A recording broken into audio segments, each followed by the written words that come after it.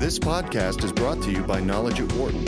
For more information, please visit knowledge.wharton.upenn.edu. From the campus of the University of Pennsylvania Wharton School, this is Knowledge at Wharton on Business Radio.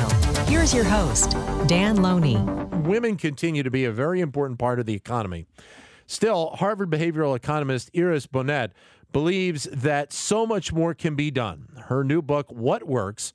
Gender Equality by Design, looks at the needs out there to make the workplace a more level playing field. And Iris joins us on the show right now. Iris, welcome. Thank you for coming on. Thanks for having me, Dan. Great to have you. How much better, though, is the workplace now compared to, let's see, go back 20 years in your mind? It is better, although not that much better. How much, though, do you think is needed?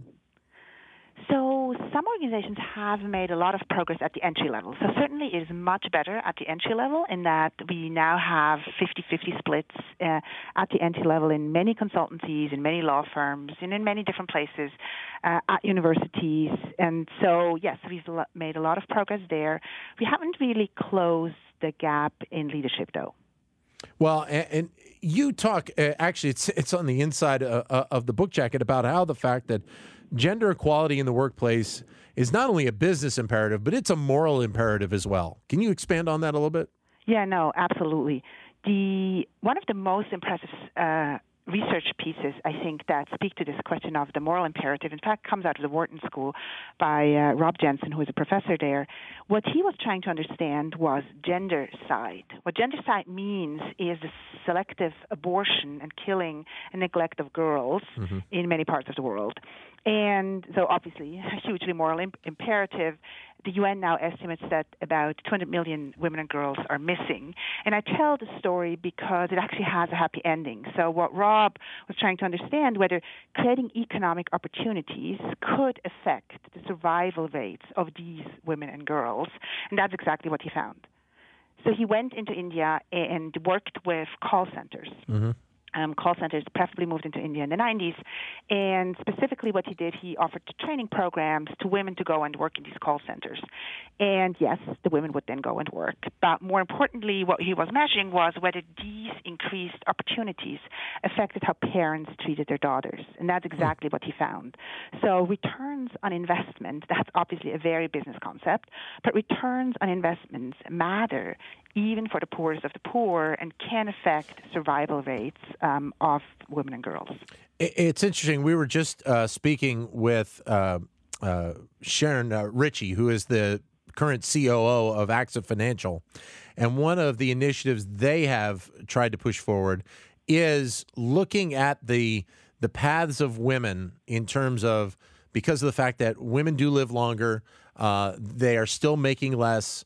They need to be prepared financially in terms of retirement for a longer life afterwards. I think we take for granted at some point that this is obviously an issue within here the United States, but we forget that a lot of these issues are multiplied 10, 20 times when you're talking about other countries around the world. No, I think that's exactly right. We've made a lot of progress in this country, certainly, and also created some interventions, in fact, that the rest of the world comes from. Let me give you one that has nothing to do with what we just described, but I do think will resonate with our listeners.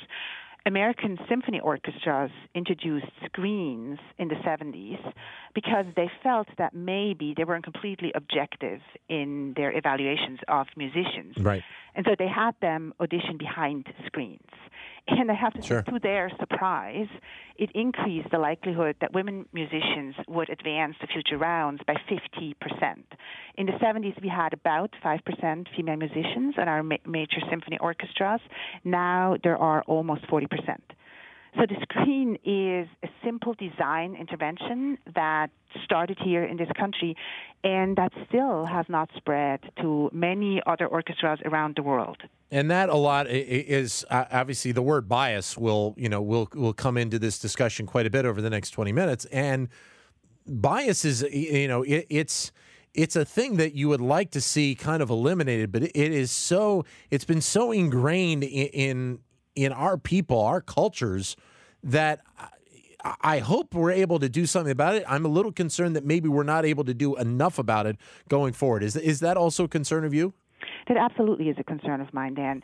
And you are right in suspecting that our minds are stubborn beasts. So it is, in fact, hard to change mindsets. Therefore, I am suggesting a somewhat different approach, which goes beyond diversity training, so beyond trying to fix kind of our minds and really fixing our organizations. I would imagine that this type of philosophy, and kind of playing off what you said with the orchestras, that this is also a philosophy that we should really realistically think about in a lot of our companies, maybe even all the way down to the HR departments. Because, if you're looking for the most qualified candidates, maybe the resumes need to have the names taken out of them to just go on what those people have accomplished. A number of companies, in fact, do this very same thing, and there's now software out there that a number of different tools. One is called Unitive, another one is called the Gap Jumpers, a third one is called Applied, in case our listeners want to check any of those out. Mm-hmm. So there are a number of companies providing the kinds of tools that would allow companies to do this in a relatively simple and straightforward way and blind themselves to demographic characteristics or really anything else that they would like to blind themselves to, at least in initial rounds of evaluations. So if you kind of look at the workplace in general, what do you think are some of the better ways to try and start to eliminate bias on a more frequent level within the workplace? Every good analysis starts with data. So, of course, I am biased, given that I'm a scientist, but I do think that's also very sound advice for any organization. So don't just throw money at the problem and, run a diversity program or a leadership program or any program. And that's someone actually saying that who is in the business of training people. But don't just throw money at the problem, but try to understand what exactly is broken. And big data is really going to revolutionize our HR department because we will be able to understand who in our company, for example, is more likely to still be here in a couple of years from now, mm-hmm. or including questions such as how many interviewers do we need for the scores to converge? Do we actually need 10 different people to interview a person, or is 3 the optimal number? And again, data is going to inform companies in terms of what they can do better. And it also plays an important role in understanding bias. So a number of companies, for example, have found something that is now called performance support bias. Mm-hmm. And what it means is that it's actually started with stockbrokers, interestingly enough. Okay. And it's an interesting study because stock brokerage, of all places, is an environment where you can measure performance relatively accurately. And the fear was that women weren't performing as well as their male counterparts. And then when they actually looked and counted, they found that women started out with worse performing accounts. So women were given worse performing accounts to start with, and that, of course, then affected their performance. If they hadn't measured, they wouldn't have known. And so measurement really is the first place to look. We're talking with Iris Bonet, her book, What Works? Gender Equality by Design. Your comments are welcome at 844-WHARTON, 844-942-7866. You also talk in the book about the importance of role models for women right now. Role models for anyone, really not just for women. In fact, let me start with boys first. So very important evidence has come out of the OECD last year showing that our 15-year-old boys now lag by about a year in reading and writing compared to our girls. And one of the reasons is the lack of male role models, of male teachers, in particular male teachers in English or in other reading and writing related subjects. So I think role models do, not just I think, the evidence suggests to us that role models play across the board, but of course also for girls. So for example, one study has shown that when girls were given female role models to look at before giving a speech, they would give a more powerful speech afterwards. We're talking with Iris Bonet. The book is What Works? Gender Equality by Design. You're listening to Knowledge at Wharton here on Sirius XM 111, Business Radio, powered by the Wharton School. If we're able to make some of these changes in terms of taking away some of the level of bias and more gender equality, higher levels of gender equality, the hope is, and I would think the belief is that this will have an effect, and I don't know if you can put a number on it at this point, on the growth of our country, of so many other countries across the globe right now. I don't think anyone can put a number on it, a precise number, but certainly economists have been trying to estimate what difference really makes, and whether, for example, increasing the diversity of our workforce in this country in the last 30 years has impacted the growth of our economy. And that correlation is very, very strong and very substantial. It used to be the case that, for example, in the 60s, more than 90% of all doctors or lawyers were white men. Mm-hmm. Now that fraction is closer to 60%.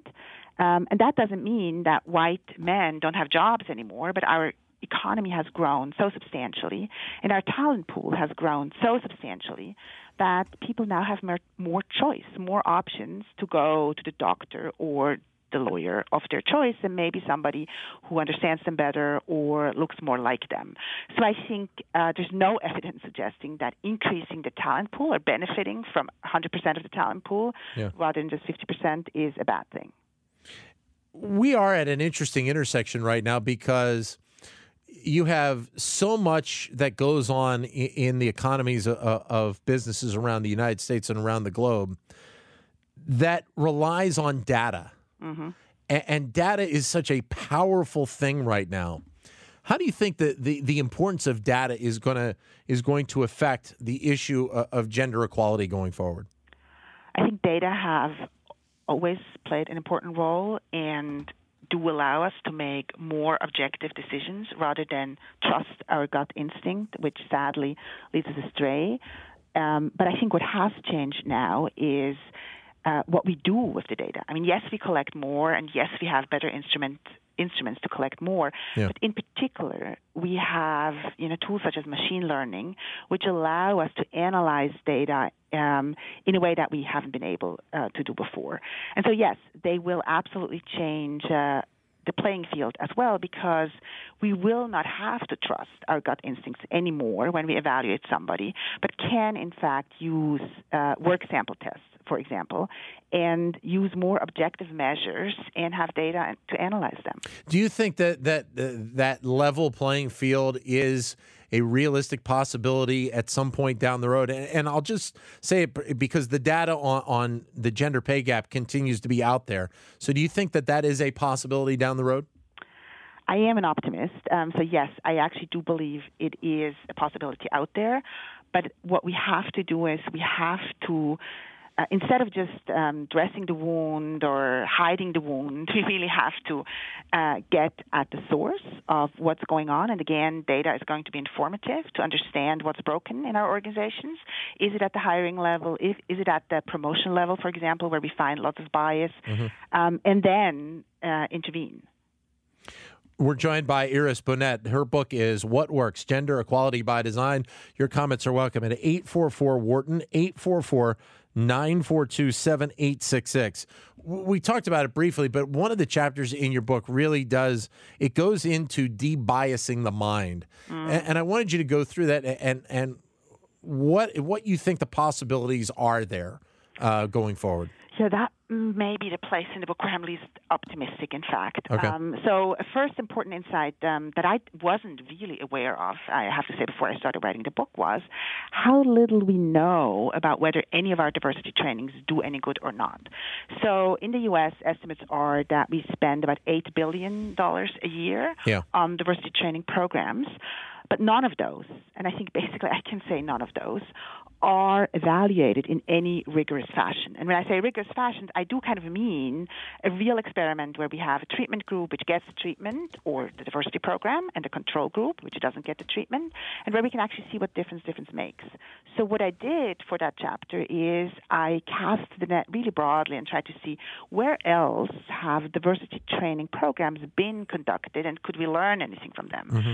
And so there have, in fact, been some interesting studies in schools with diversity training programs, and they're interesting for me, in particular as a scientist, because they have been done in a controlled fashion with an experimental design.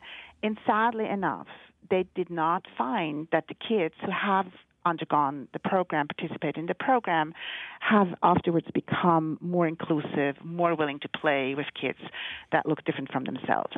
And that, sadly, so other evidence I looked at are reconciliation training programs in post-conflict countries. So again, casting the net really widely to give de-biasing training a chance.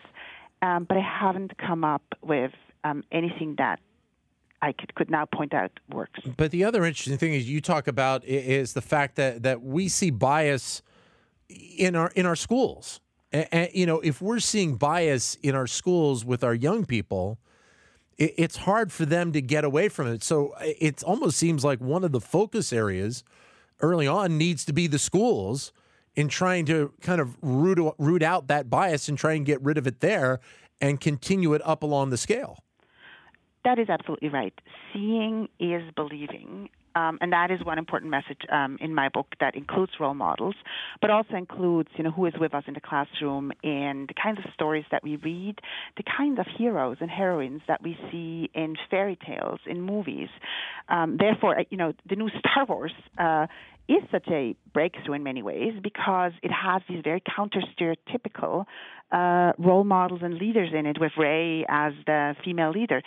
So, yes, it does start extremely early, and we have to think very hard about what we communicate about what's possible for our kids in schools. Because sadly enough, sometimes these information can become self-fulfilling prophecies. That's interesting. You bring up the Star Wars film, and it's, there's a specific case that we know is going to be around for several years to come, because we know how this film trilogy kind of plays out.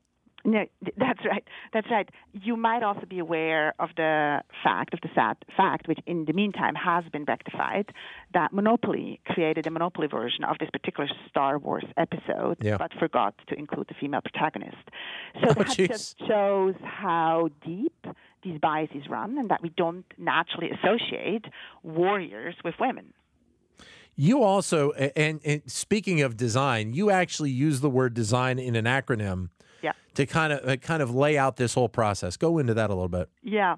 So design, the D stands for data, and we've talked about the importance of data collection before. E stands for experimentation, and again, something I've mentioned before, and I point that out in particular to businesses, because businesses, I think, often are actually too quick to just adopt a new fad or try something out and roll it out whole scale. And one of my big messages is for businesses also to be a bit more humble and pilot something. Just do A/B testing, not just in your marketing departments, but also, for example, in HR. So experimentation is important just to see whether something works. And then finally, the sign part of design is the signpost. So the metaphor that I use in the book, and that might also resonate with some of our listeners, is that many of us have been in hotel rooms where we were given a room key card that turns the light on and off automatically when you put it in and take it out again. Now, that turns out to be a super clever, very cheap design invention that makes it so much more likely that the light is off than any flyer that well-meaning hotel staff could leave on our bed saying, please turn off the light, please conserve energy, please reuse the towels. So the room key card is a bit of a signpost. It makes it very easy for us, or in our biased minds, to do the right thing. And that, in many ways, maybe is the most important message of the book, that this is not about bad people doing bad things. This is about all of us falling prey to these biases because we all see the world the way it is. We don't see many male kindergarten teachers, and we don't see many female CEOs, and therefore we don't naturally associate these jobs with men or women respectively. But it does feel like, though, that there obviously has been a shift, change in terms of the number of women at the C-suite level over the last decade. And you just get the sense that the way our culture is kind of moving and the way millennials are having more and more of effect, that we will see more women executives going on over the next 10 years, correct? That is certainly the expectation. I mean, the question is how fast the needle will move. And I think recent projections that I've seen by the World Economic Forum suggest that this is going to kind of be more of a 100-year time frame until we have actually achieved gender equality. Yeah. So I don't think if we do anything, it will naturally happen. What do you see, though, as the future in this area when you're talking about young girls? Because that's, we kind of alluded to, that's a very important part to this puzzle, is that you have to start to make the influence with girls at a young age. No, that's right. And again, there is actually just this month in March a very ingenious design intervention going on, and that is the new SAT. So the SAT, for the first time, I think, in almost 100 years, is going to be gender debiased. Yeah. And what that means is that a fraction of the SAT is a multiple choice questionnaire, which comes with 5 possible answers. And the old SAT had a point associated with getting an answer right and a quarter-point deduction for a wrong answer. What that means is that those of us more willing to take risk would be more willing to guess, and those of us less willing to take risk, or being risk-averse even, are more likely to skip questions. And so, in fact, a doctoral student of mine, Katie Baldica-Kaufman, who is now a professor, wrote her dissertation on this very topic and measured whether this affects performance of girls and boys on the SAT. And she found that, indeed, it was true that the girls were less willing to guess and more likely to skip questions. And controlling for how much they would have known, that costs them dearly on the SAT. So we lucked out. The College Board decided to redesign the SAT, lots of different design elements, but one of them, in fact, is to take out the penalty from wrong answers to level the playing field for people independent of their willingness to take risk. Because after all, the test was not designed to measure risk-taking. Yeah, exactly. It's a very interesting book, Iris, and I greatly appreciate you spending some time with us today and kind of going through it. And people can find it online and in bookstores. Iris, thank you very much for coming on. For more business news and analysis from Knowledge at Wharton, please visit knowledge.wharton.upenn.edu.